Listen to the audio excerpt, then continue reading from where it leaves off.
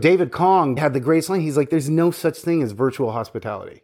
It's always stuck with me. Service and hospitality orientation can't be taken over by AI. Welcome to Hospitality Daily. I'm your host, Josiah Mackenzie. That was Michael Hraba, partner at Waterford Hotels Inns. Michael runs operations for the company's portfolio, which includes iconic properties in the San Francisco Bay Area, the epicenter for so much technology. Here's Michael with more about the rise of AI and automation and the opportunity that this creates. It was 2012, an Oxford study that The Economist reported on said in the next 18 years that AI and automation and intelligence and robotics, etc., will take out about 48% of the workforce. Now, we're 10 years from that number, and we're sort of on track, but the genie's out of the bottle. And it's fascinating to think that you're going to have algorithmic coding by AI that is not only starting to code itself, but starting to code new AI coding. And so I think people now will be looking at their careers in what is a human, meaningful, and worthwhile time of spending your energy. As all this automation and stuff happens, I definitely believe that you're going to see this. Like, what are human industries? You've got healthcare, and there will be a lot of automation and AI in healthcare, but you still have to have a bedside manner. And so I joke that hotels are basically the happy version of a hospital. A hospital is like a hotel where the guest is really pissed to be there. And we just put mints on pillows to make, fancy people's nights better, but it's life-changing. And you can impact people's lives that reverberate long after they've left. And especially the wellness trend. People are leaving hotels with new marching orders about how to find peace or meditate or chill out. And that stuff wasn't always available in our industry. And so now it's more diversified. There's more opportunity across the board for all people's interests. We have so many more departments, so many more things than we had historically. But in this rapidly developing world, I do think that people will start seeing hospitality as a positive and healthy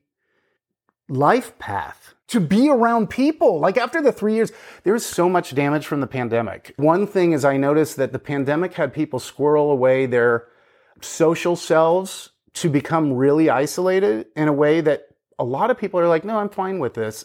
One of my best friends is always trying to get people together, and just planning calendars nowadays is really difficult. He's like, because when you get people together, that's when magic happens. And it's true. And you see it every day in hospitality. And so as I see it, with the terraforming of our workplace, and I don't know how AI is going to roll out. If you go into ChatGPT or Bard or whatever, it's still not there for prime time. It's doing some interesting stuff. But whatever happens that terraforms the business landscape, it's going to make people look at hospitality because there's so many jobs that can't be replaced. And then you get to talk to humans, and that's a joy. And I think people are going to rediscover that post-pandemic, that being around people and hearing people's life stories is really fulfilling in a way that I think we probably took for granted in the past. And now you've had so many people leave the industry that were overworked, but probably didn't belong in hospitality. So now more people are going to look at it as a real career. The people that didn't wash out during a pandemic and crazy divisive once in a 100 years moment, those are the most dedicated people ever. So when you go into a hotel anywhere in this skyline or anywhere in the world, the people still at hotels want to be there for the most part. And that's interesting. We actually had a lot of people leave that are now coming back that are like, yeah, I can't sit at a desk anymore. And I think the best example of some of the lessons taken from the pandemic was a musician, Robert Glasper, a piano player, jazz guy. And his first live show was down at Stanford at the amphitheater. And he's like, guys, I got to tell you something. We always thought we were the band. We're untouchable. You stay out there. He's like, we took you for granted. This is a partnership. And he's like, I took the audience for granted so much. You guys are so important to this whole. And that's the thing that I think a lot of people took for granted, these social interactions, that there's nothing more marginalizing and eroding than just feeling like you're almost becoming an algorithm just to click buttons on the internet. Close a tab, open a tab, read this article, close the tab, and the human experience is probably going to be celebrated. So as you have people at the property that made it through the pandemic, they're real hospitality people.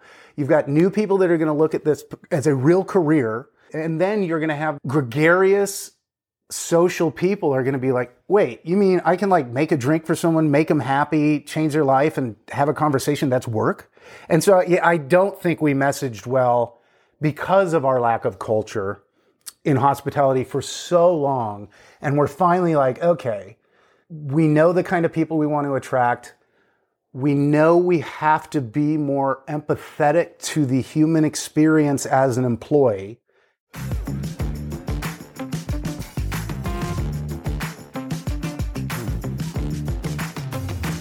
Before we go, I want to let you know about a few more things. First, if you haven't done so already, subscribe to this podcast on Apple Podcasts, Spotify, or your favorite app to stay inspired each day by actionable insights from the most interesting people in hospitality.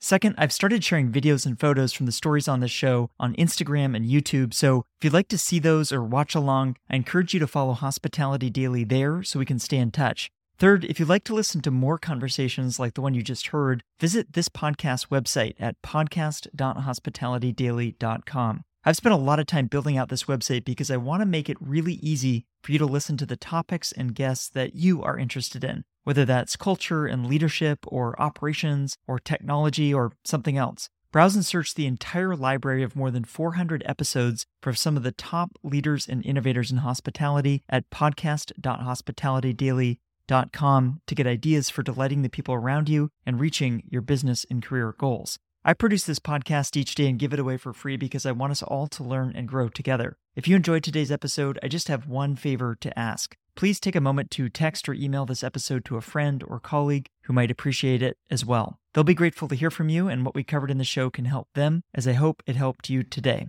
Thanks for listening, and I'll see you here tomorrow.